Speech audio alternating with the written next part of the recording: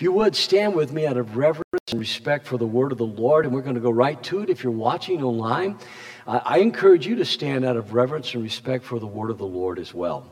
A.W. Tozier, one of my favorite authors, in a book that was recommended to me when I was a college student, The Knowledge of the Holy, he said, if we want to restore spiritual power to our life, then we have to come back to a knowledge of who God really is. Not how we'd like to make him, not how we'd like to shape him in our image, but to recognize who God is that created us in his image.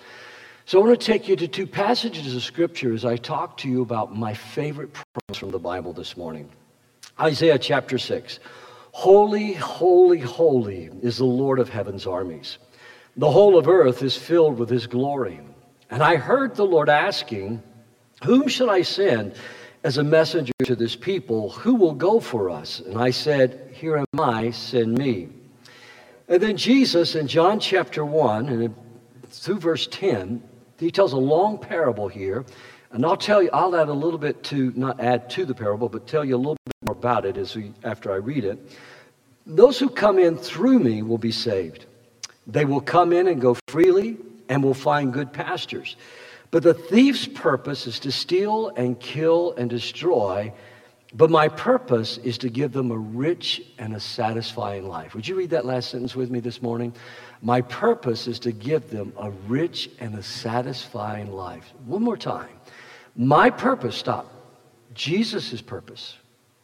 My purpose is to give, stop. Jesus always gives. The only thing he's ever taken away from me is my sin, my fear, my sickness. He always gives good gifts. Amen? My purpose is to give to them. Who is them? That's us. Amen. My purpose is to give to them a rich and a satisfying life. That's my favorite promise of the Bible. Would you join me in prayer this morning? Lord, thank you so much for how you loved us and you gave yourself for us at Calvary. And now as we go to the word of the Lord this morning, we thank you that, God, you have reminded us of your great love for us through the communion. We thank you that, Father, you have reminded us of your compassion for us, God, as Pastor Corey prayed for us. And we thank you that we have been able to sing songs of amazing grace. You are the God of miracles. And so I ask you in the next few moments, would you speak to every one of us and let us hear your voice through your word. For it's in Jesus' name I pray. And everyone said, amen, amen, and amen. God bless you. You can be seated. I posted yesterday, just as a kind of an afterthought getting ready for the service, what's your favorite Bible promise? And if you posted there yesterday, I appreciate that. If you didn't, please send it to me later today. I'd like to know your favorite promise. The fact that my purpose is to give them a rich and a satisfying life. That doesn't necessarily have to be your favorite promise. There were people that sent me promises about salvation, promises about heaven, promises about forgiveness, promises for their family. Quite a few sent me promises about God's plan for our futures. Lots sent promises about their children, and some even sent me some promises about prosperity, how God would bless and prosper our lives. And as we've talked about promises in this series, we've talked about how there are covenantal promises that are unconditional and covenantal promises that are unconditional. Unconditional promises is what God has said he's going to do for us no matter what we do. Conditional covenantal promises are where God says to us, if you do this, then I will do this. For instance, if you forgive those that have hurt you, you'll be forgiven. God tells us if we give, he will open up the windows of heaven upon us.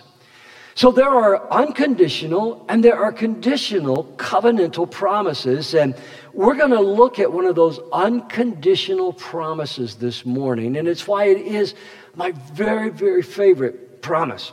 But before I do, I think it's important to go back, to go back to Isaiah, that opening chapter, and you say, well, Pastor, what does this have to do with Jesus being the shepherd, giving us a rich and a satisfying life? Well, I think it has everything to do with it, because number one, Isaiah has this vision. He's in prayer, and he has this vision of the Lord, and he's high and he's lifted up, and he hears the heavenly beings crying out, holy, holy, holy is the Lord.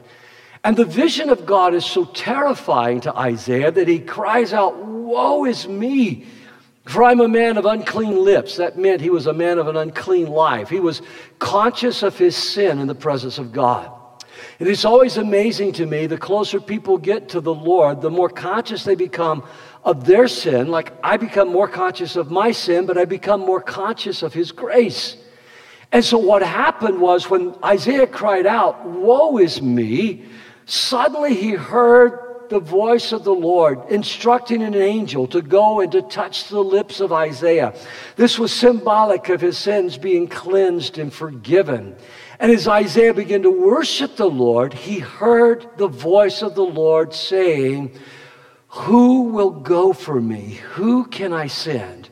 And the mark of a man or a woman that has heard from God, the mark of a man or a woman who's had a true encounter with God, is they don't want to just sit around basking in the presence of God. They hear the voice of the Lord saying, "Who will go? Who can I send?" Because lost people matter to God.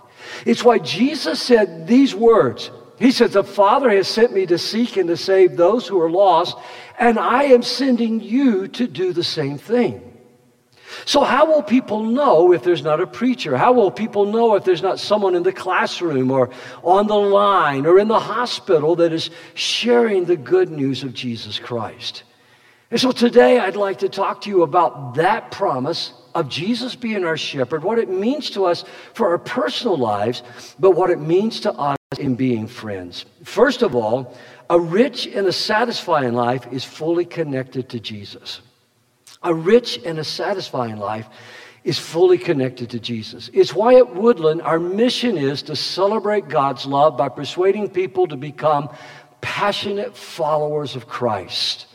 Because a passionate follower of Christ is a fully devoted follower of Christ.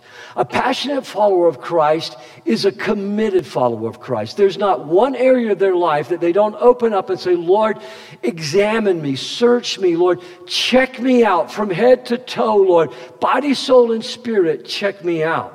It's in this deep connection with the Lord that we experience the life of fullness He has for us.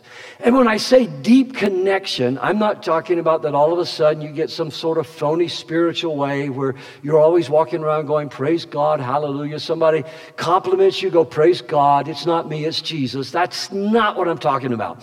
A fully connected life that is fully connected to Jesus lives like Jesus. When they meet hunger, they want to do something about it. When they meet sickness, they want to do something about it. When they meet lost people, they want to share. When they meet their enemies, they forgive them.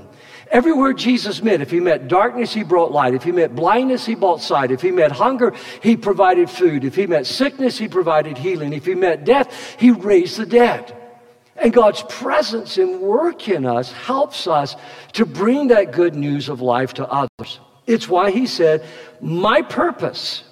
Pastor Rick Warren writes about the purpose-driven life.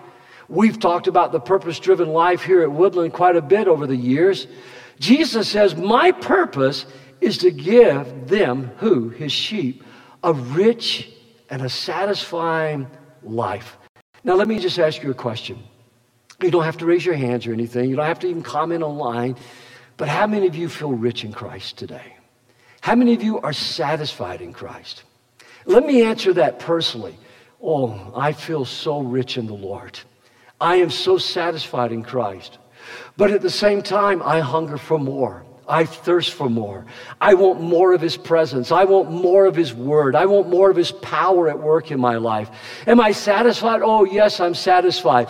But I realize there's so much more to this walk with Jesus Christ than what we've ever experienced before. So yes, I'm rich and I'm satisfied, and yet I know there's more. And that's the adventure of this great journey in Christ. It never gets boring.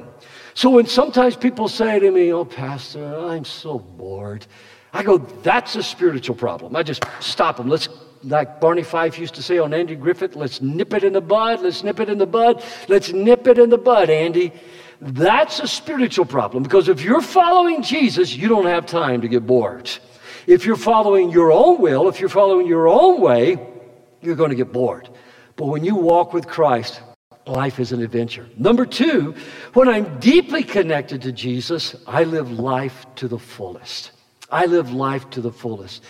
Do you remember an old commercial on television that went, "Go for all the gusto you can get"? And they would show people sailing, they would show people riding horses or doing all kinds of adventuresome things. And then they would bring up a can of beer saying, "Go for all the gusto you can get." I want to tell you something. I have never met a drug. I've never met alcohol. I've never met a relationship that would bring me all the gusto. Only Jesus can give you a rich and a satisfying life. And when you're deeply connected to him, he helps you to live life to the fullest. Every one of us have a DNA. I was working out really hard when we lived in Georgia and member of a gym, and I just felt like I needed to get stronger, and I felt getting stronger meant getting bigger as well. And I remember the trainer there at the gym, actually she owned the gym, the trainer at the gym that Becky and I went to, she and I would go for runs sometime together on the track behind my house, and we'd talk about the Lord and work out together. And I remember saying to her one day, "Susan, I'm not gaining any muscle mass." And we were running, and I remember coming around the curve, and she said to me, "It's not in your DNA." She says, "The way you're wired and the way you're created," she says, "this is the way God, you're getting stronger, but you're not going to get bigger." And then she says, "And by the way, don't worry about getting big, because some of the biggest people I know are some of the weakest people that I know." And so here's the thing. Don't get your mind, like for me, on a bodybuilding image. Get your mind on the image that Christ wants to have for your life. God has given you your DNA. You matter to God. You are special in his sight. He knows you by name. And if you will trust him, God will accomplish the impossible with you. So when I'm connected to Jesus, I experience joy. When I'm connected to Jesus, I experience peace. When I'm connected to Jesus, I experience power. When I'm connected to Jesus, I experience purpose in my life. Now, when Becky and I used to take young people overseas on missions trips, and we've done a lot of those trips, oftentimes our teenagers would stop and say to us, or our college students would say to us, they say, "These people have so little, and yet they're so happy, they're so joyful." And we would talk about how that though they didn't have much materially, they were so full of the love and the joy of Jesus. Young soldier that I sat down with who just come home from Desert Storm. We were ministering in a particularly poor country among some very poor people, but filled with people who love Jesus. And I remember we sat down on the stairs one day in South America, and he looked at me, and Chris says, "How can these people be so happy? They have nothing." Chris came from a well-to-do home. Chris came from a pretty well-to-do family and background, and he had big dreams for his life, and he's done very well in life. But I remember saying to Chris, I said, "Chris, the things that your family possess or the things that you will earn in this life will never satisfy you. You're a steward of those things.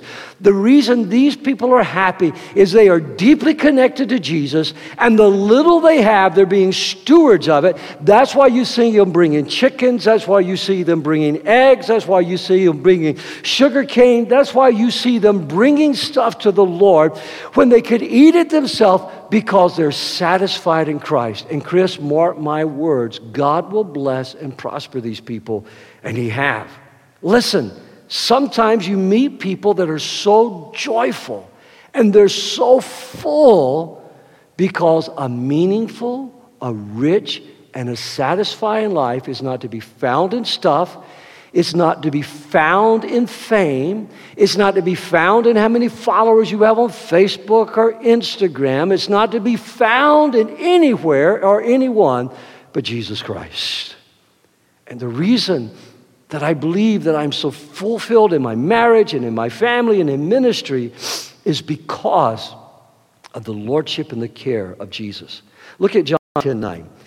They will come, speaking about the sheep, they will come and go freely and will find good pastures. You say, "Well, Pastor, what's so special about that?" Well, you're not thinking like a sheep. So for just a moment, would you think like a sheep? You know, we had a bull named Amigo. Big, black, massive bull. One day, a friend of ours wanted to give an Arabian goat to my family.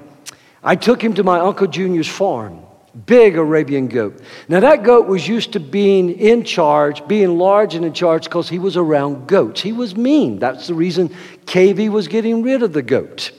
And so as soon as we put the goat in the field with Amigo, this stupid goat put his head down and ran forward to meet Amigo and challenge him.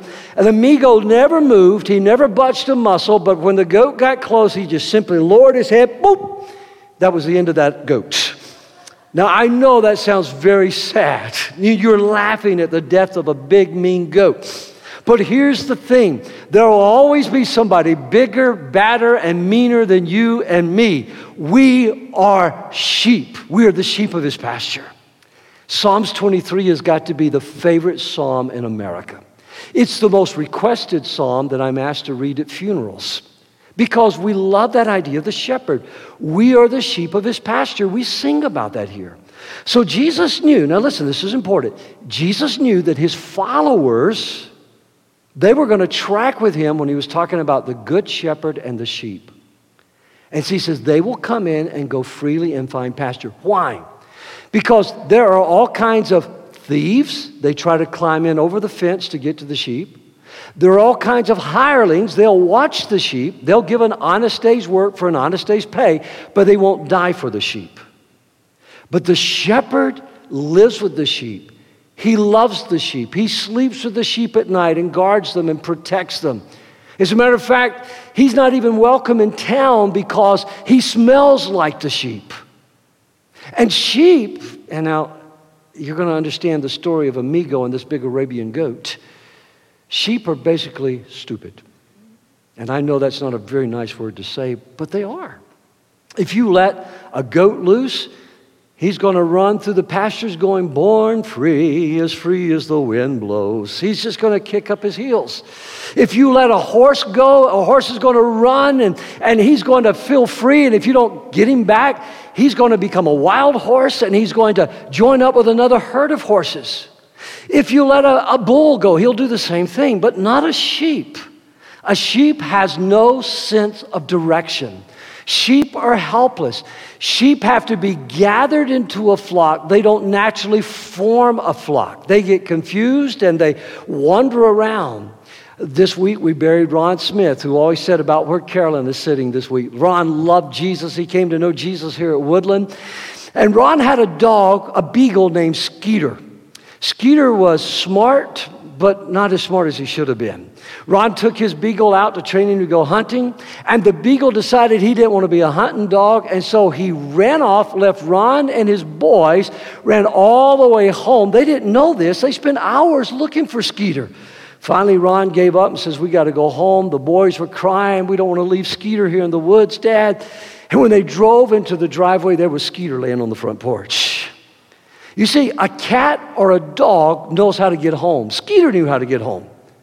But a sheep will wander and get lost. And so when they heard him talking about thieves, when they heard him talking about hirelings, they connected this together because the shepherd will get him to good pasture.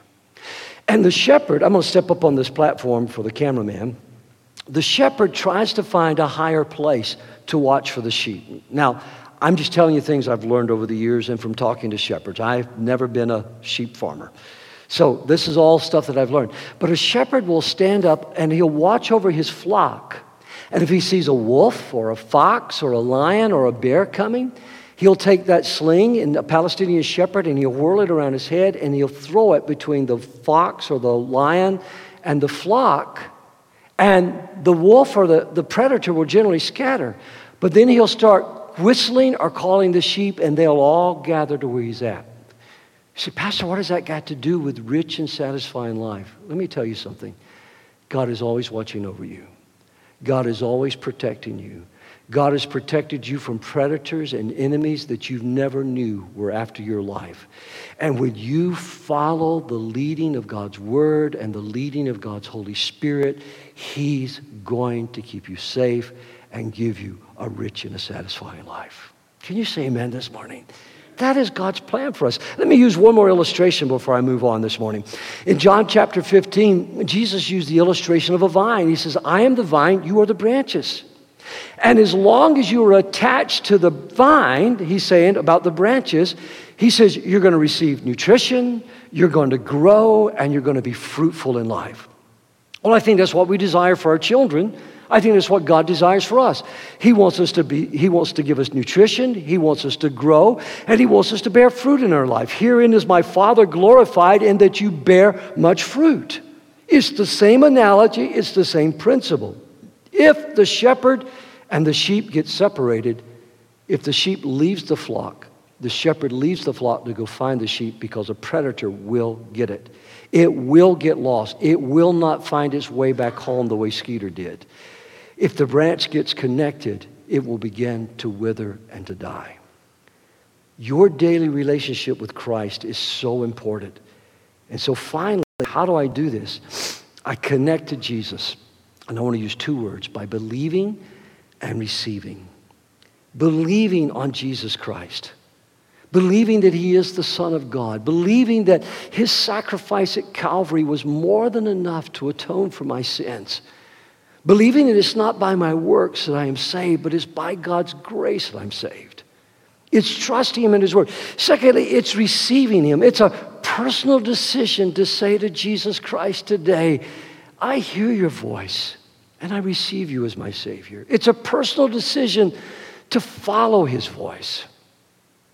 One of the most precious illustrations I've read about this was during one of the Palestinian uprisings in Bethlehem. Because of what was going on and the fighting, and some people had died, the Israeli army came into Bethlehem and they began arresting people and confiscating flocks of sheep. You still see this when you go to Israel. One mother came to the police and she said, listen, this is all we have. Our 20 sheep, this is it. We have our small house. This is all we have. It's our sheep. And the soldier looked at her and he says, ma'am, I wouldn't even know where to begin to identify your sheep from all the sheep that are here in this corral. And she says, oh, but they'll follow the voice of my son. So she called her 12-year-old boy over. And to the soldier's amazement, he pulled out a little flute and he began calling the sheep's name and playing that little flute. And all of a sudden, those 20-something sheep began making their way through the herd of all these flocks that have been gathered up to the gate. And the soldier let them out. You see, Jesus says His sheep will know His voice and another they will not follow. Corey, will you bring me that staff for just a moment? A few weeks ago, about 2 weeks ago, I shared with you how that with this part of the staff, the shepherd would protect the sheep. He would use this against the predators if the rock and the slingshot didn't work. With this part of the staff, he would pull the sheep back on the path if it got off the path, or if it went over a cliff, he would reach down and pull the lamb or the sheep back up. But there's an interesting passage in Ezekiel 20 and verse 37. And it's connected with a command in the book of Exodus. And God says that He will have His people pass beneath the shepherd's rod into the covenant. Pass beneath the shepherd's rod into the covenant. Years ago, that was spoken over my life when I was in my 20s and I was going through a very, very difficult time. And a man that I deeply respect, a very pure and holy life, a godly man, a generous man, giving man, was praying for me one day, and he called me and he says to me, Dennis, son, God is causing you to pass under the shepherd's rod. And I said, Don, what does that mean? And he began to share with me a little bit of what I'm going to share with you. And as I've researched it, there's such beautiful truth here. You see, the shepherd would bring the flock in at night for them to sleep. And most of the time they went into a cave. That's why we believe that the manger was probably in a cave. And so the shepherd would bring the sheep in, and he'd drop his rod. Each sheep would come in, and as they came in, the sheep would pass underneath the rod, and he would rub the rod over their body to pull back the fleece, because he was inspecting to where maybe if a bird of prey or a snake or something had attacked the sheep and he needed to tend to their wounds. He was looking for parasites. And he would let the sheep in, and then the next sheep would come, and then the next sheep would come. And the reason for that being is, now listen, this is important, because shepherds didn't have money in the bank. Shepherds didn't have annuities. Shepherds didn't have retirement. The shepherd's treasure was his sheep. And when you look at that cross this morning, that should tell you everything you need to know about the love of God for you. For you are the joy and the treasure of God. And that's why he sent Jesus to die for our sins. And when you pass under the shepherd's rod, the rod is a symbol for the word of God. With your rod and your staff, you comfort me. That really never made sense to me growing up reading from the King James Version of the Bible until I understood that the rod is the word of the Lord, that God comforts us with this. Would you look at John 1:12 with me this morning? To all who believed him and accepted him, he gave the right to become children of God. Just say to yourself quietly. You don't have to say it out loud, but just say it quietly. I'm a child of God. Did you say it? Nod at me if you did. I'm a child of God. Not everybody can say that. Everyone can say, listen, everyone can say, I'm created by God. Everyone can say, I'm created in the image of God. But only to those that would believe in him and receive him as their Savior and their Lord did he give the right to be called children of God. Look at this next verse with me from John chapter 10 and verse 3. The gatekeeper opens the gate for him, and the sheep recognize his voice and come to him, and he calls his own sheep by name, and he leads them out. And after he has gathered his own flock, he walks ahead of them, and they follow him because they know his voice. Look at this. He calls you by name. Don't let that get out of your head. He calls you by name. In the Bible, a name meant something. Becky loves to watch this YouTube show about baby names, and occasionally I'll sit down there with her to have a cup of coffee. My main interest is to sit with Becky. I just want to make that real clear. It's to sit with Becky, and this lady goes over all the meanings of these Hebrew names and these Greek names, and sometimes I look at her and I go, I am so glad this show was not on when our children were born. But she'll go over all these beautiful, but the lady will go over the meaning of the name. Names mean something. And as I was meditating on that and pondering it, an old song came to my mind. There's a new name in glory, and it's mine, oh yes, it's mine.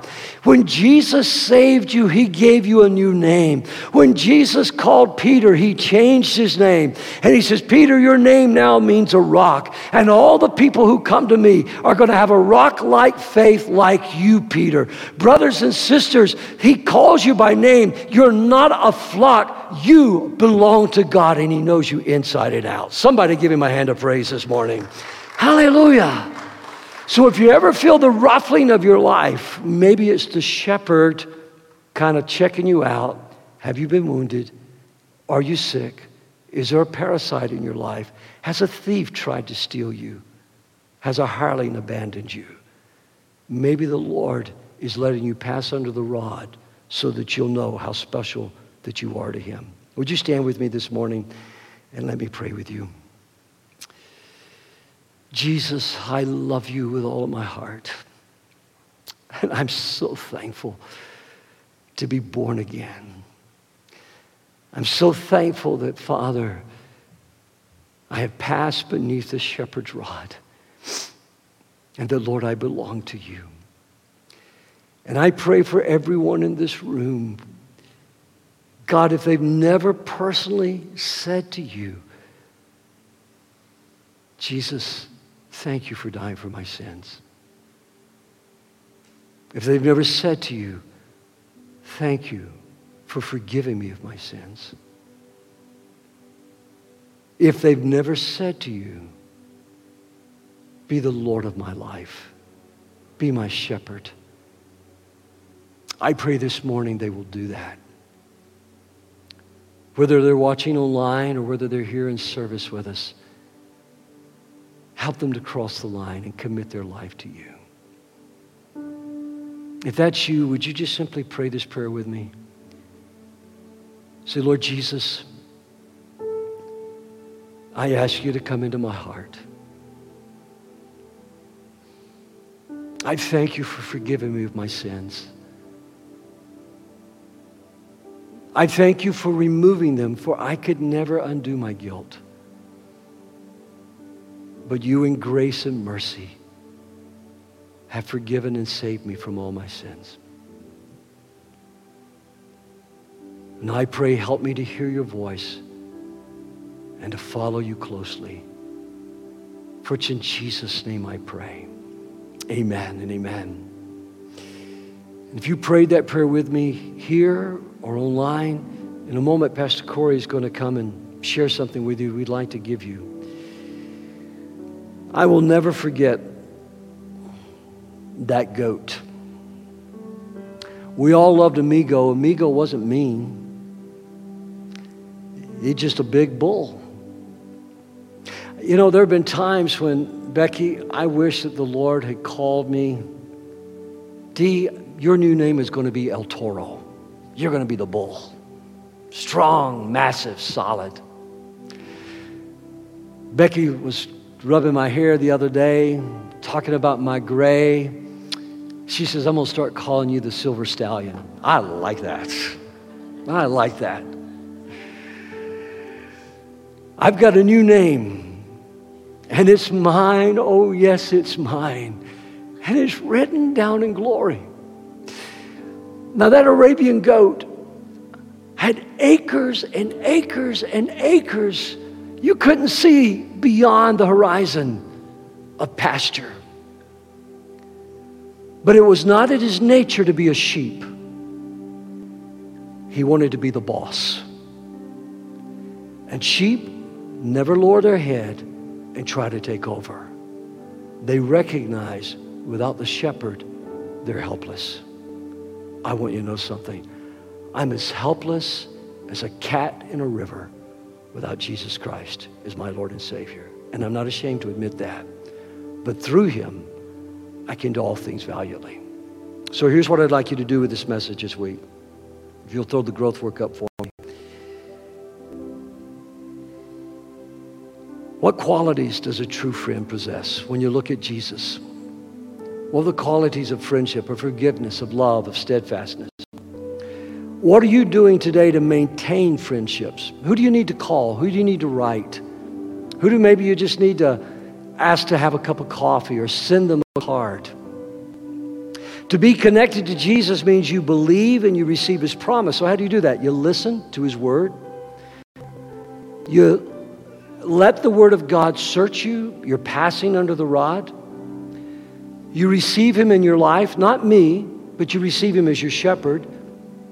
You judge whether I'm a good shepherd or not by the life of Jesus and the word of God.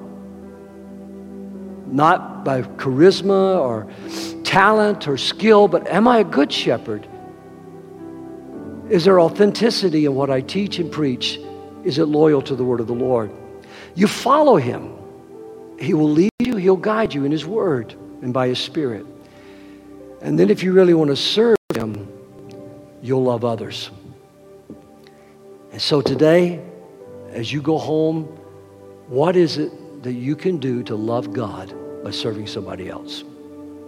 Write me on that. Let me know what you're thinking and doing. God bless you. You can be seated. Pastor Corey, come and tell our friends that have given their hearts to Christ what they can get from us. If you prayed that prayer and you're here today, we have a book that we'd love to give to you. If you just stop by the booth called The Crossing and just say, can I have that book? We'd be glad to give it to you. And if you are watching online and you prayed that prayer, we want to say congratulations on making the best decision of your life. Let us know. Email us that you prayed that prayer, and we'd love to send that to you as well. This book is going to help you in the decision that you made and help you understand a little bit more as well. So please let us know you prayed that prayer so that we can get it to you. At this time, we want to say once again, God bless you. Go in peace. Have a wonderful week.